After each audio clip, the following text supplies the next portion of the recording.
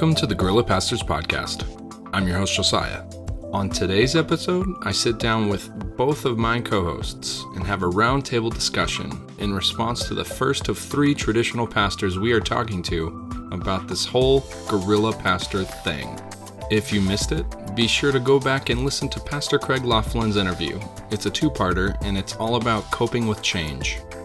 We wrapped up our time together with an open-ended question all about the future of ministry, of how we should better prepare pastors for a church tomorrow that doesn't yet exist. With statements like these, it's also important to define church. And for the sake of this conversation, when we say church, what we mean is those gathered, but more specifically, how they gather. If our speculations are right, then we will have less and less traditional Sunday morning focused congregations. So you can see why there is a tension in wrestling with these questions of what to do when we currently are preparing our pastors for something that may no longer exist by the time they're ready to step into those ministry roles. So join us today as we wrestle with what it looks like to prepare our ministries for an unknown future on the Guerrilla Pastors Podcast.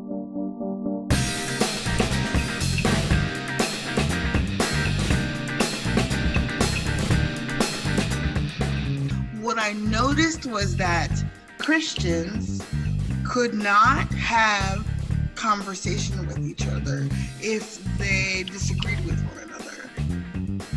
It's all about entering into the textured presence of lived lives. And so the sanitation of it just broke for me. Like, church can't be sanitized. I always feel like I'm not what people think of when they think of a pastor. I went to school for youth ministry and have now figured out how to do like construction work. It's good stuff. The church is struggling and declining in ways that we've never experienced in the United States and Canada right now. We have to allow ourselves to embrace new ways of being in a place.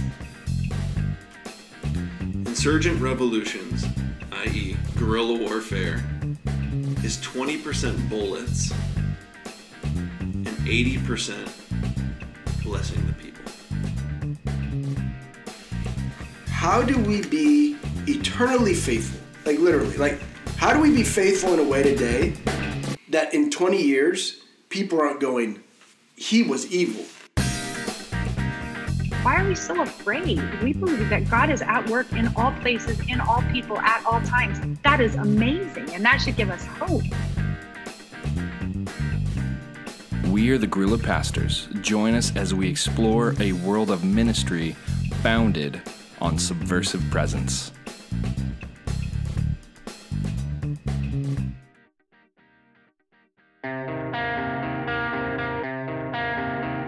As Brian Wardlaw and Ryan Fasani and I all sat down to wrestle with what it looks like to prepare pastors for an unknown ministry future, a couple things kept coming up. One is sort of an elephant in the room. Pastoring can be generational, and we all have kids. Between us, there are 10 possible next generation pastors, and this speaks nothing of whether or not we want that to happen. It's just purely an observation based in statistics. So as we wrestled with what it looks like to better prepare our future pastors for a church that will look nothing like it does today, we also, in the back of our minds, were wrestling with what would we do to better coach our children into stepping into these roles. The three of us all started off the same way, seeking to start our ministry journey off by getting a traditional education. But would we want our children to do that as well? Or is there a better option that will help them have flexibility? And before we get to this roundtable discussion, just a very clarifying disclaimer. We don't pretend to have all the answers, but we know these are questions that need to be asked. So without further ado, here is our roundtable discussion all about what does it look like to better prepare our pastors for a ministry that's going to look a little bit different tomorrow than it does today. Yeah, so I think theoretically on education is, I do think, and I'm just basing it on my experience and then hearing people's stories of it, is if you don't jump in at some point and start trying to live into it, then you'll never learn it. I don't know. I think when we try to create new imaginations conceptually without the practice, then what we do is we just then take the new and compare it to the existing or the old, whatever, the traditional, whatever you want to call it, which ends up being deconstruction with no movement. Does that make sense? And so, I know for us, we just started it became very negative atmosphere because all we could do was talk about dreaming of what the kingdom of God and participating in that could look like, and then comparing it to what we were in. And at some point we just had to go, okay, stop. What does it mean to jump in and start? And then I think, Ryan, you pulled it out of me when you were interviewing me about kind of my story at the homestead and stuff. But it just became where you start to learn, you start to listen, you start to reflect on your theological education and all that then it starts to come in and really a new imagination becomes becomes reality. And not that it's perfect. I don't think it's ever going to be perfect, but you start to find the good practices, and we ended up coming back to some things that we had left behind because we realized, oh wow, those practices, the concept of the community is important to everyone, and so we found that we started having people wanted to have gatherings, even if they weren't faith gatherings, they wanted to have gatherings, and so we'd get questions on things. So anyway, I just think practice allows you to come around and come back to the things that are important from whatever you're leaving, but it also helps you to reflect on new practices, and that becomes the education. Can I ask a follow-up to that? Craig basically said, we need someone in a faith community, however the church gathers, whatever it looks like, whether it's a subversive ministry gathering, whether it's a neighborhood thing, whether it's a Sunday morning, someone needs to have theological training. And so it sounds like what you're telling me, so help me clarify this, that you can still have the same, maybe almost identical training that you had, because this is where you are as a person. And then the imagination is cultivated from actually living it out. So on one hand, it sounds like maybe it doesn't really need to change. Are you saying that that's possible, that the future of the church can be bright and we can have broader imaginations and really little changes at the academic level to prepare pastors for that? Man, everyone's journey is so different, right? I mean, Sure. I think from the education standpoint, I don't spend a lot of time thinking about education, especially academically. But it heavily influenced me, and so and gave me the base to stand on, I guess, because it whittled down a lot of the junk and gave me the pillars to stand on. I think that then, yeah. So I still think the education piece. Again, going to your personal, if my kid. I would push them towards some definite education. Yeah.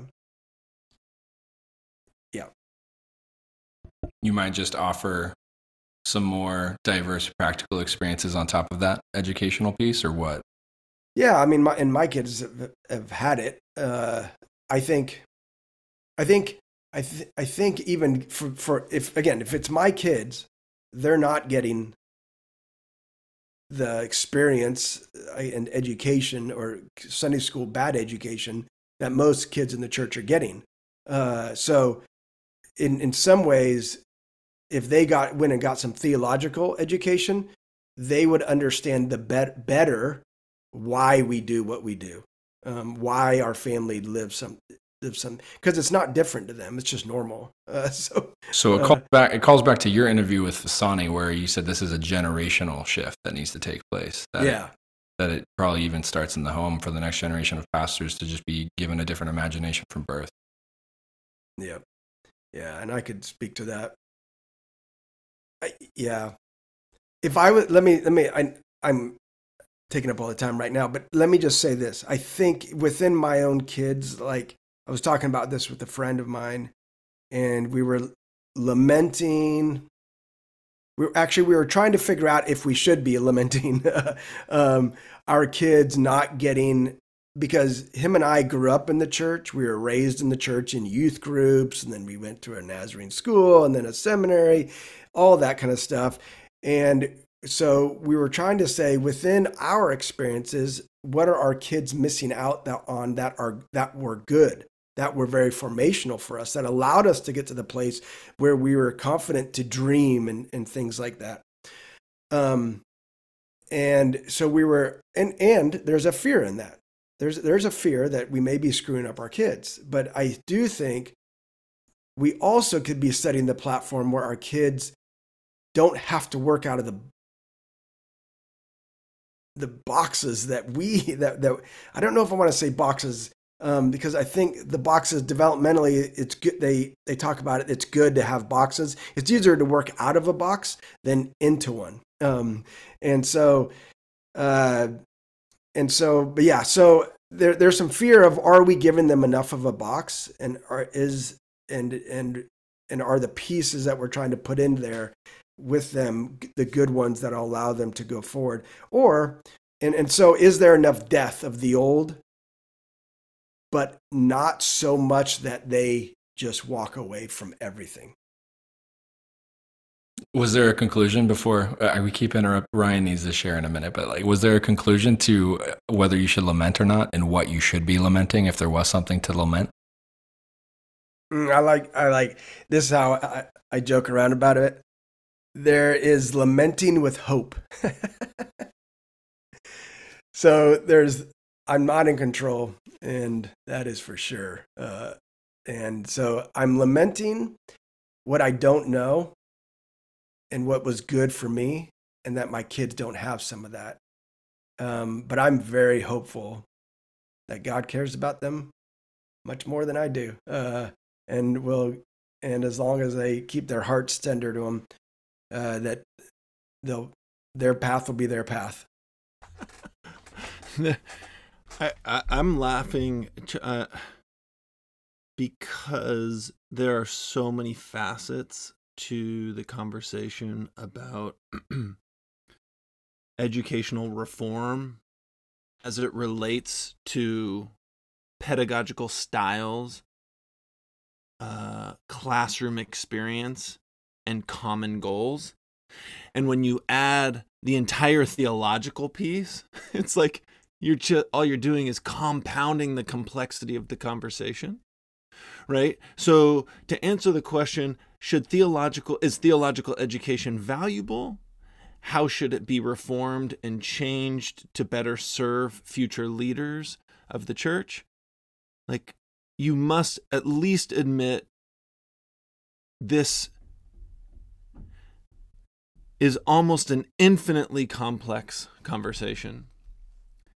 And whatever I utter is just, at best, tangentially touching the behemoth of all of it. However, I've never been shy to tangentially take a stab at a solution. Let's hear it. I remember asking a professor somewhere along the line why it was necessary that I needed to be in 7 years of theological education. That would be 4 years of undergraduate education, where I got a couple bachelors, but the one pertinent to our conversation is a bachelor's degree in philosophy and theology, and then a graduate professional degree from a divinity school, an MDiv. And that was a sum total of 7 years plus summer school. That's a lot of school. And he told me, there's 2 ways to answer that, Ryan. Probably said Mr. Fasani, given my memory of this professor. There's 2 ways to answer that, Mr. Fasani. One is, that's nowhere nearly long enough. And the other is, It probably should be half as long, but we expect the theological educational institutions to do the work that the church never did well. In other words, half of the time of theological education is just discipling people, is raising them in maturity and how to embody the ancient practices of the church that some of the students have never even heard of. To spend time not just intellectually, transmitting the concept of the liturgical year, but teaching them to incorporate into the rhythms of their lives, to teach them how to read the Bible. I mean, you would think that that's something you would, growing up in the church, would know. It would be second nature, but it's not. And then we spend 2 or 3 years in in theological education, learning how the Bible works, right? And so, in one way, we're forced to answer the question: how do we liberate theological education from the work of the church, or how do we embrace that theological education is a disciple, is beholden with the responsibility of discipleship, and then what do we do about it? And those are completely two trajectories of the conversation. I happen to think that theological education shouldn't be responsible for that, right? I want to press pause there and just point 2 things out, bring it back to the group, and then we'll work and then see what you guys have to say about that, about both of them. The first is in the form of a question: is Wikipedia accurate? I'm serious. Is Wikipedia accurate? I'll take a stab at an answer. I think the school of thought is if the sources are cited thoroughly enough and verifiable, then people will assume maybe it's accurate solely based on sourcing of scholarly journals or articles or whatever the case may be. But I don't think that's the right label to. I mean, is Wikipedia a great place for information? This may be the better question in my mind. No.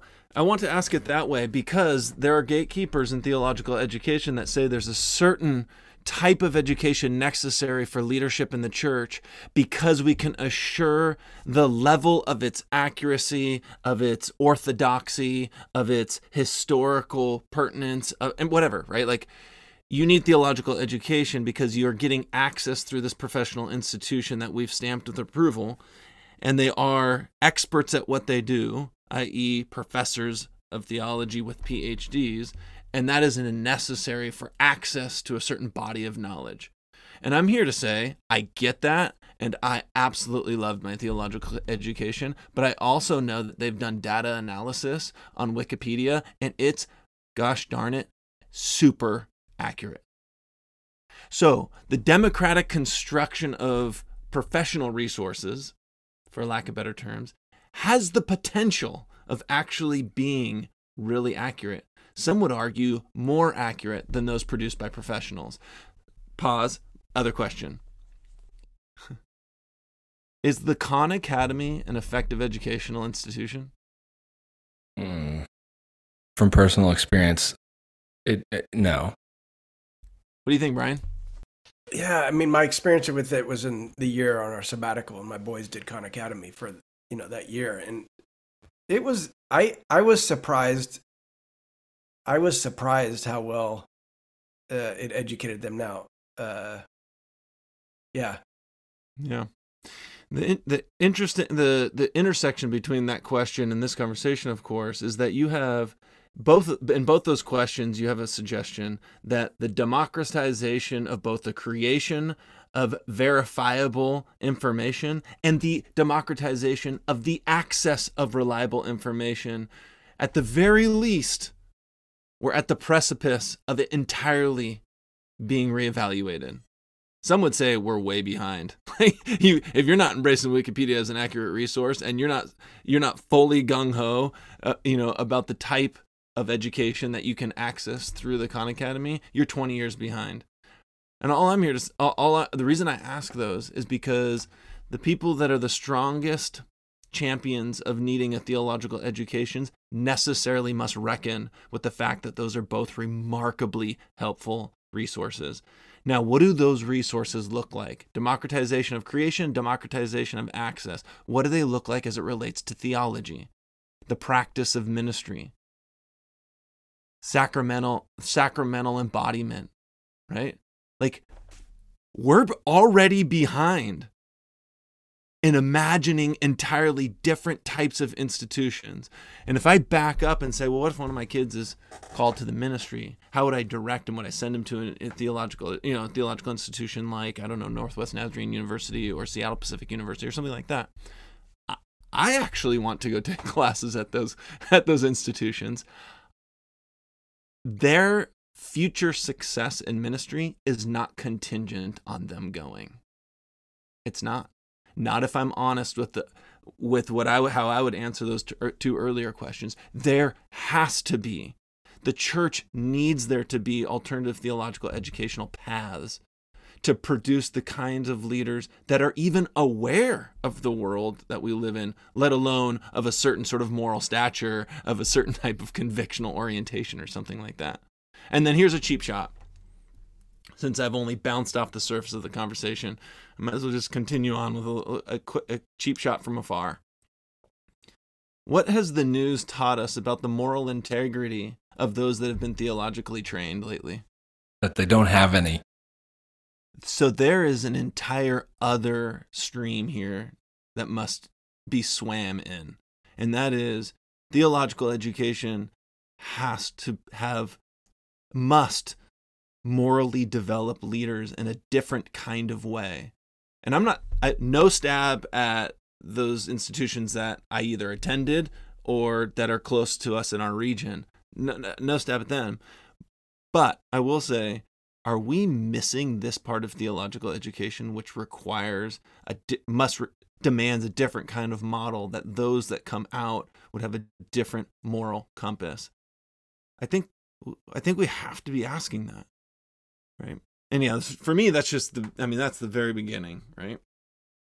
Yeah, I think that brings up so much. The complexity of it is very important. I think we have to acknowledge not only, like you said, the news and what it talks about moral, but even the concepts of, like, whatever. If we build a great youth group, the kids will stay Christian when they get to become adult, and then 82% of them or something end up not in the church, later on, based on studies, or like when you even look at it, the reality of, Christian universities, and then they move into your area, and do they even go to church, and what percentage of kids are staying in the church after going. And so the concepts of, like, does this education really matter? It's the complexity of walking life. And so I hear you in that, because it's like, there's so much of, like, our boys are going to walk. I only say that because I know I've been around Josiah's boy, and then obviously our boys the most. So, but our kids, they're going to walk the journey. There's no guarantee if they grow up like we're raising them, or if they grew up like I grew up, or if they go to a Nazarene university or not, or if they go to a seminary and get theological education or not. None of that is, we see that it doesn't necessarily give a straight arrow line, to what we're creating the people we want to create. No, because even in that creation, or that supposed straight arrow line, they all tend to walk their own journey and end up at very different places. It's just, so then I go back to what you were saying about Wikipedia and Khan Academy, and it's true. It's the ability for the kids to learn how to learn, right? To learn how to, and if I was to put it in the Christian context, to learn how to sense the Spirit of God with them, and in them, that really, after that, it doesn't really matter what you do or where you go, because if you can learn the concept of sensitivity to the presence of Christ and listening, and whether that be listening through other people through traditional education or Wikipedia or through creation itself, that becomes your teacher, right? Yeah, I think the Khan Academy Wikipedia example is brilliant because, I mean, I actually want my kids to have worked with the Khan Academy, but I think it's more specifically like learning styles and, attention deficit disorders and things of that nature.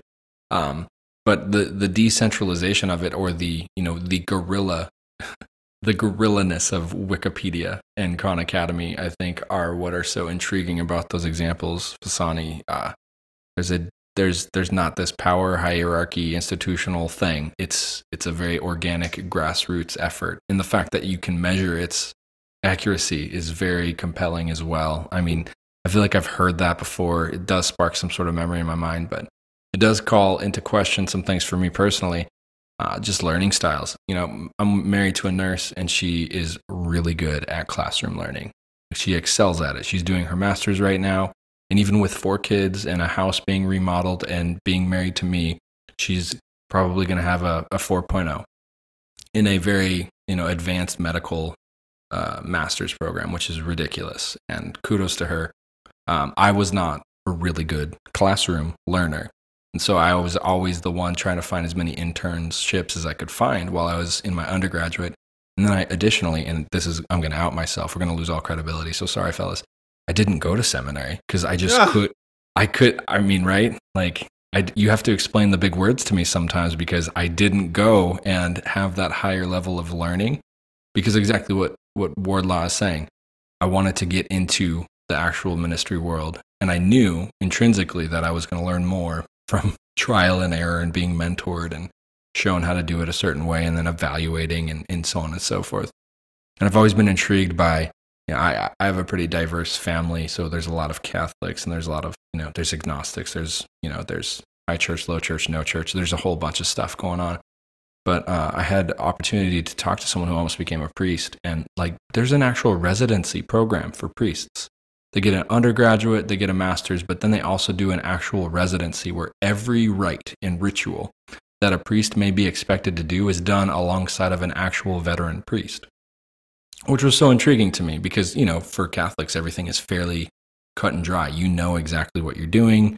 It's been established for a long time. And so all of the things that may be expected of you are done in a residency sort of a way. You live it, breathe it, and do it alongside of someone who's done it for a long time. And so in that model, there's a bunch of different learning styles that might benefit at different phases of the education, but it's fairly well-rounded. So it's just an intriguing thing to me because I think part of the issue, though, is that we aren't Catholic and things change. And we try to adapt and move and shift. And so the conundrum facing the church today is not just what will church look like to gather tomorrow. It's what does it look like to equip pastors to be able to lead these things in the future? So just super fascinating. Yeah. The a household name, I think in our circles is has nothing to do with theology, but he's fairly popular, and that's Seth Godin, and he's like one of the most widely read and well known and referenced experts on marketing. But his most famous, I believe, resource, to be more specific, his most famous video online is actually one of his first recorded keynote presentations. It's old, but it has made 1 trillion rounds on the internet, and it's actually about education. And he says, we don't ask the questions, we ought not ask the questions, how do we do it better? What are our goals? How do we polish off the processes? How do we bring more, how do we strategically sort of engage more kids with less work? These are all questions. The most fundamental question in education we must ask is, what is education for? And the reason it's like a classic internet sensation, like some of the sensations are sensational, and that's why they're sensational. Some internet sensations are just phenomenally simple, and billions of people connect with it. And I think that's the case with his. And so we have to listen and then recycle the question, which is, What is theological education for? Beginning at the end with the type of leadership we are looking for in the 21st century necessarily changes the kind of conversation we have as it relates to amending and reforming the processes of theological education. And I don't know if we've been honest enough about who we even want as the leaders and what we want them to be able to do when they lead in a church in a social context that we have yet done our homework to quite understand yet. Right? There's like so much homework we have to do before we can even ask the first question that gets us into the question, the fundamental questions about theological education, right? And just a sort of like a lob from afar as it relates to what theological education is for. I mean, I thought it was for biblical literacy. I literally, like, if I were to force myself to distill it down, I'd say theological education was to make people biblically literate in a pushing the level of expertise, right? It would probably take more education, to get a PhD in the New Testament to really know ancient languages, etc. Biblical literacy with a proficiency to translate into layperson's terms. I know so many church leaders that are theologically educated and not biblically literate. So, I'm just wondering, like, what is it for? And work backwards from there. I'll take that as a personal challenge. What did he say? What was was there just like a takeaway from that video that you can remember or no? There is. If I remember, it's been years since I've seen it, but if I remember correctly, it's Brian touched on it. It's to teach people how to critically think and how to learn. Right? And I would add, I've followed Seth's work, Godin's work for a while, and I sort of touch in here and there, and I would add to that, and he would probably add to that after the fact, and a well of curiosity, right? So critical thinking, an appetite, or understanding your own way, your own learning styles, and a curiosity about the world, right? And you put those in a pot and spin them, right? And that's a pretty potent stew for one's own volition towards continued education, Which maybe challenges some of the gatekeeping tendencies, which focus more on what to think theologically instead of how to think theologically. Yeah, and imagine. So someone said to me, we talked about when I was in school, and I think it was in seminary, and I took a 2-year gap between my undergrad and then going back to seminary. And there was a conversation about the length and the amount of time, and someone was talking about that just the amount of time, it wasn't that it needed to be done that long, but that you needed time within it to try it on, like as you were given knowledge. And I think, like, what if that's where I think practically around leadership development, especially in an, I won't even say an urban setting, although it is my setting, but in a context, community,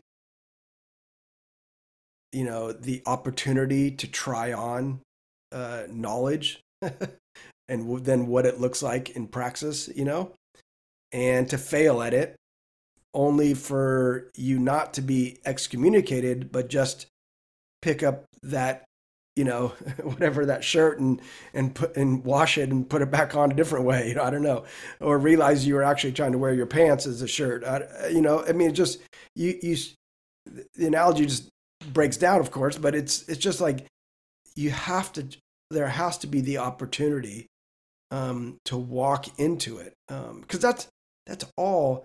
And then those wells of curiosity just allow you to become the life learner, and then it just continues.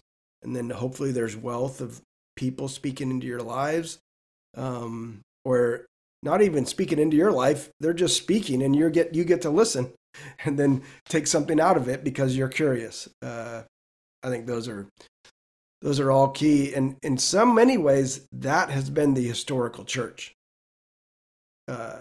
If you strip it down, especially I would almost say, I don't know this, but pre-modernism, where we had to structure things so tightly, I almost think there was so many times in which the communities, that was the church.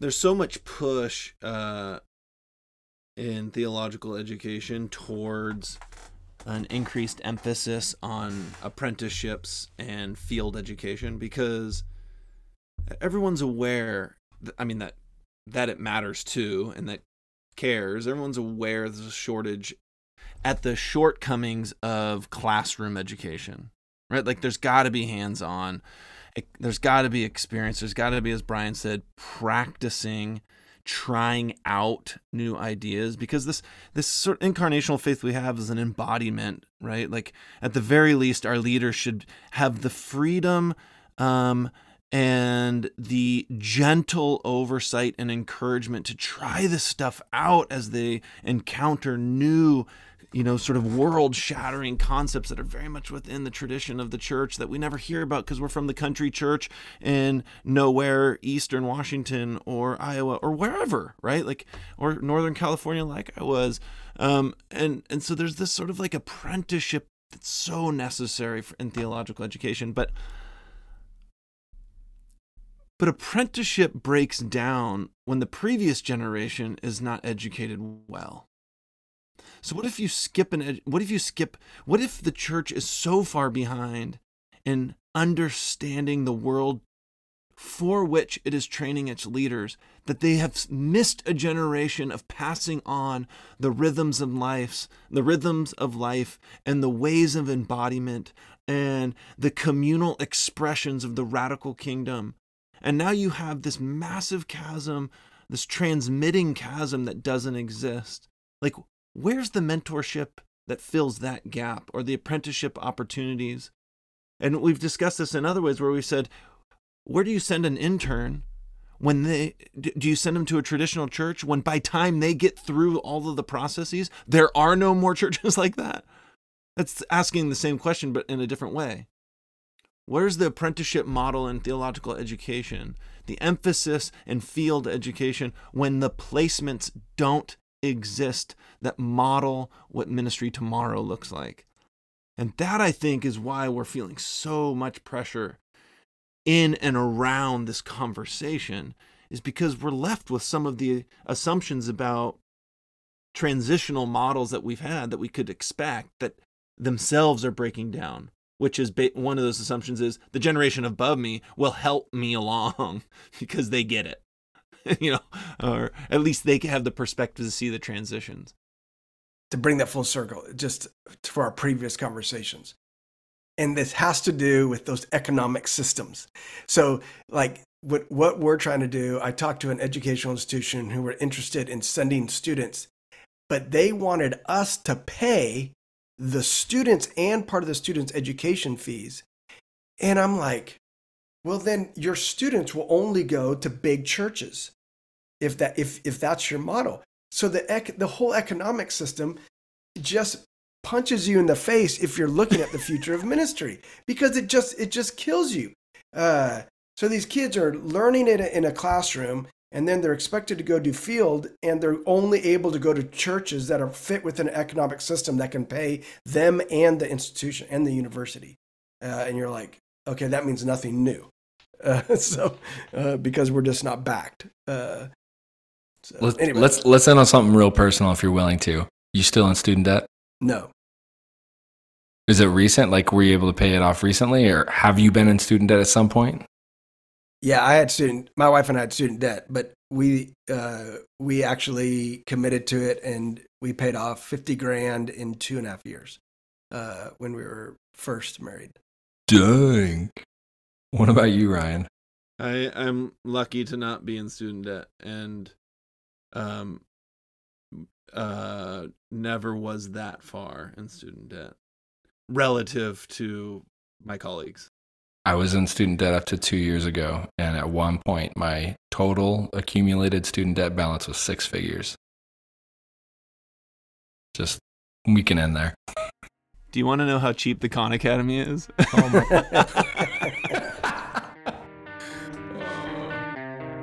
While it might feel like we're really good at pointing out issues we have with institutions, there are a couple things that I would like to leave you with as we wrap up this episode. The first is this: much like our own frustrations with the one-size-fits-all pastoral approach, there is more than one way to educate the next generation pastor. What a gift it might be to explore the possibilities, to cater to learning styles, to offer opportunities to practice, and to embolden curiosity. The second is this: it's expensive, and very practically speaking, pastoring doesn't pay well. And while some denominations help subsidize that education, ours is not one of them. So if you're a pastor or on a church board, or you're looking to hire a young 20-something to do ministry in your congregation, consider what it actually costs them not just to live, but to spend their time doing ministry when they could be paid much better doing almost anything else. And for a final thought, I leave you with this. We often struggle with the tendency of wanting to have the answers before we start a journey. But in our current circumstances, we don't have that luxury. When it comes to having the conversations we want to have on this podcast, we know that we don't know what's next. But what we cannot do is let that unknown paralyze us into inaction. It is better to fail over and over again trying to figure out what is best to do next than to do nothing at all. Join us on our next episode as we interview our second traditional Sunday morning pastor and have conversations regarding power and influence and the temptation that even pastors face dealing with these sorts of things. Hear their thoughts on guerrilla ministry and whether this is something they would like to partner with us in the future, or if it's something that they think is silly and not worth engagement with in the first place.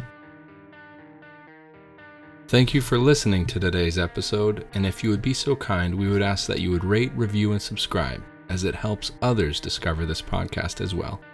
I have been your host, Josiah, and this has been the Guerrilla Pastors Podcast. Thank you so much for listening.